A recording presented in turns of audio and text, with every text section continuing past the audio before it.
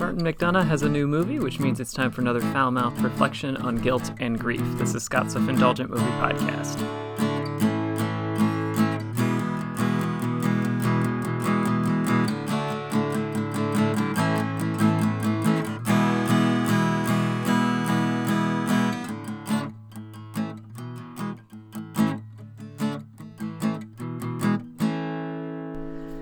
Hello, movie friends. Welcome to Scott's Self-Indulgent Movie Podcast. I am Scott, and today I am talking about Martin McDonagh's filmography. And Martin McDonagh, for those of you who don't know, is the fellow behind movies like In Bruges and 3 Billboards Outside Ebbing, Missouri. And he has a new one coming out this week, and at least in wider release, which is the Banshees of Inisherin, which is, and I may be mispronouncing that, open, let me know if it needs to be changed, which is reuniting with his former co-stars in other films, including Colin Farrell and Brendan Gleeson. So yeah, and something I found interesting was just kind of going over his old filmography, as I tend to, because he doesn't produce movies that much. I found it was kind of interesting, just kind of this themes that kind of come up, morality, creation, and also guilt and grief. So without further ado, let's get started. Filmmaker Martin McDonagh has a reliable pattern. Every 4 to 5 years, McDonagh will release a film, either short or feature length. It will feature at least one actor he's worked with before, if not many, and receive accolades from critics and divisive reactions from audiences. Thematically, McDonagh deals with a lot of the same ideas, including the tense relationship between artists and their inspiration, see Seven Psychopaths, morality, In Bruges, and almost always guilt, grief, and how the two intertwine. So, in preparation for his latest movies, The Banshees of Inisherin, I am going to attempt to weave through McDonagh's films and what they have to say or not say about grief and guilt. So let's start with Six Shooter. Of the 4 films of McDonagh's I've seen, Six Shooter is easily my least favorite. The film tracks the chaotic train ride of a grieving man, hours removed from his wife's death, who encounters a foul-mouthed young man and mourning parents. The movie's main point is that grief, especially when combined with guilt, can push people towards oblivion. Considering that everybody with a notable role in the film is dealing with the death of a loved one, you'd presume that somehow this group would be able to bond and perhaps bring each other up. Instead, our 4 leads bounce off of one another violently and push towards their end. The only slight comfort anyone can seem to conjure is either darkly funny laughs or a guaranteed way to make the pain end, or both. The grieving mother, perhaps egged on by the young man, throws herself off the train to make the pain of her son's suicide end. Her husband ends his day as the only living member of his family. The young man, who has been talking a big game and laughing at his own jokes in everyone's dour mood, admits that his mother is dead, because he killed her, and goes out guns blazing in a shootout with police.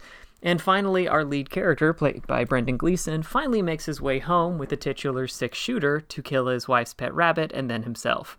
He's able to kill the rabbit, but the gun fails when he pulls the trigger against his temple, and then it misfires as it lands on the ground. It's all a cruel joke, and even seeking oblivion seems pointless. Grief can and does feel this way, like an overwhelming force that pushes us to be self-destructive, but this nihilistic approach of how it can and destroy people isn't for me. Which brings us to his next movie, In Bruges. McDonagh's feature film debut is a cult favorite, in no small part thanks to its intentionally inappropriate dialogue delivered to perfection by Colin Farrell, and how it drifts between the darkly funny and deeply sad sometimes in the same scene. And in many ways, the film almost feels like a response and rebuttal to Six Shooter's view of grief and guilt. Colin Farrell's Ray is a hitman who is sent to lay low in Bruges after a botched job. What we find out is that Ray accidentally killed a child in the midst of a hit, and the guilt of that is making him painfully unhappy and suicidal. But Ray's cohort, Brendan Gleeson's Ken, who has also just been given the order to kill Ray, stops him.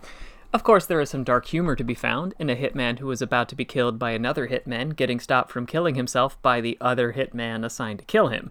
But as the film progresses, the film seems to argue that guilt and grief can be overcome. When Ken and Ray's furious boss Harry arrives and demands an explanation, Ken says that Ray still has a chance to be better, while he and Harry are set in their ways. Though Harry disagrees, Ken's insistence gives Ray his best chance at survival, and possibly redemption, at the cost of his own life. By the film's end, Ray fights his hardest to stay alive, and as he drifts into unconsciousness or perhaps the afterlife, he wishes to live as he's carried to an ambulance. In Bruges, guilt and grief are portrayed as feelings, not to be escaped, but to be faced. And death shouldn't be faced with fear, but with calm and acceptance. Which brings us next to Seven Psychopaths. In Seven Psychopaths, the story's primary thrust is less about the two ideas we've been talking about than it is about our need for violent catharsis and drama, both in our own lives and the media we consume, like movies. It's like a distant cousin of adaptation, but with a far less meta and much more cynical and violent sense of humor. But in the guts of this movie, that is all about a screenwriter with writer's block, are strong messages about how people cover up grief and guilt with violence, and how ineffectual that violent impulse is. In the film, this attitude is represented by three characters: the mad-as-hell criminal Charlie, played by Woody Harrelson, a former killer of serial killers named Zachariah, played by Tom Waits, and a formerly violent criminal turned more passive man named Hans, played by Christopher Walken. Each man represents a point in the transition from anger and vengeance to acceptance when it comes to grief and guilt. Charlie is that anger personified. After his dog is held for ransom, Charlie becomes vengeance incarnate, tearing his way through everyone who might possibly be connected to his missing Shih Tzu. He is so overcome by rage that he doesn't think twice about killing an old woman in a cancer ward. And for what? In the end, he goes to jail. Plenty of people are dead, and his dog isn't his anymore. In between, we have Zachariah / Dexter, who spent his life killing serial killers. What's fascinating about Zachariah is that he has no regrets about the killing, but plenty of regrets about how the woman who helped him and got away, Maggie. But instead of taking up that issue himself, he pushes Colin Farrell's screenwriter Marty to tell his story and reach out to Maggie on his behalf. Or else. But once he's viewed his part in the series of horrific stories about death and murder, Zachariah decides maybe he needs to let Marty live and take action on its own. He's starting to push past that anger and on to his own guilt and grief. And finally, we have Christopher Walken's Hans. When we first meet Hans, he comes across as an affable and faithful old man dealing with a terrible situation. His wife is dying from cancer. But that's only part of Hans's story. We find out that the Quaker, a violently vengeful man who once sought out his daughter's killer, as described by Marty, is based on a younger Hans. Hans is now miles away from this violent, angry man, and instead of dishing out death or seeking conflict, is done resisting. When an armed gunman faces him down and demands he puts his hands up, he says no. It's a response so illogical that the gunman stumbles over himself, and he insists, "But I've got a gun," and Hans responds, "I don't care," before he is fatally shot. Hans is the closest a Martin McDonagh character comes to peace. A man going out peacefully on his own terms without resistance and without fear, no longer owned by the hurt of his loss or the guilt that his life may have ended his wife's life early. "It isn't gray at all," he says, as he slips away, a worry he had about his wife's passing. But 5 years later, McDonagh had the biggest success ever, with his characters completely consumed by what they should have done and what's already happened in 3 Billboards Outside Ebbing, Missouri. 3 Billboards Outside Ebbing, Missouri, also known as 3 Billboards for short, is the most successful Martin McDonagh film to date, and also the most controversial. It was popular with many critics who praised performances across the board and earned over $150 million at the box office.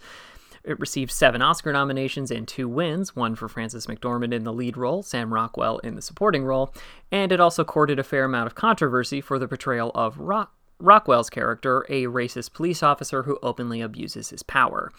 And I completely understand the critiques. McDonagh, as a writer, is someone who focuses on big ideas through a small cast of characters, which works well when you're portraying a woman trying to find peace after the rape and murder of her daughter.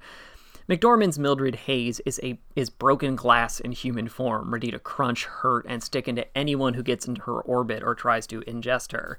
Consequences be damned.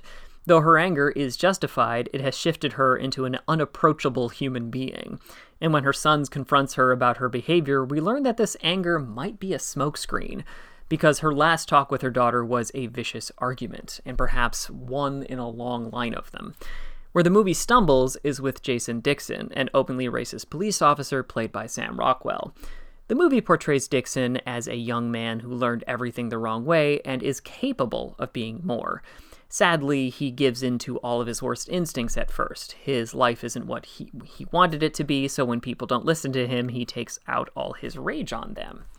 Unfortunately, what the film and Dixon don't comprehend is that the generational damage and impact that racism and abuse by police officer does, or how it affects a community or marginalized people over time.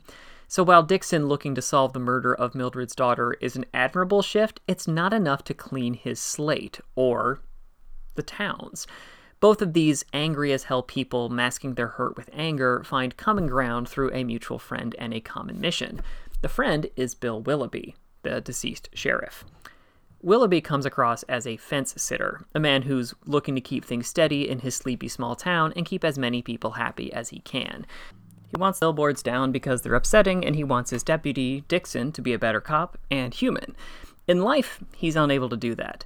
Neither Mildred nor Dixon back down, and both lash out violently in anger. But in death, a suicide to avoid a slow descent into a terminal pancreatic cancer battle, Willoughby gently pleads for a different approach.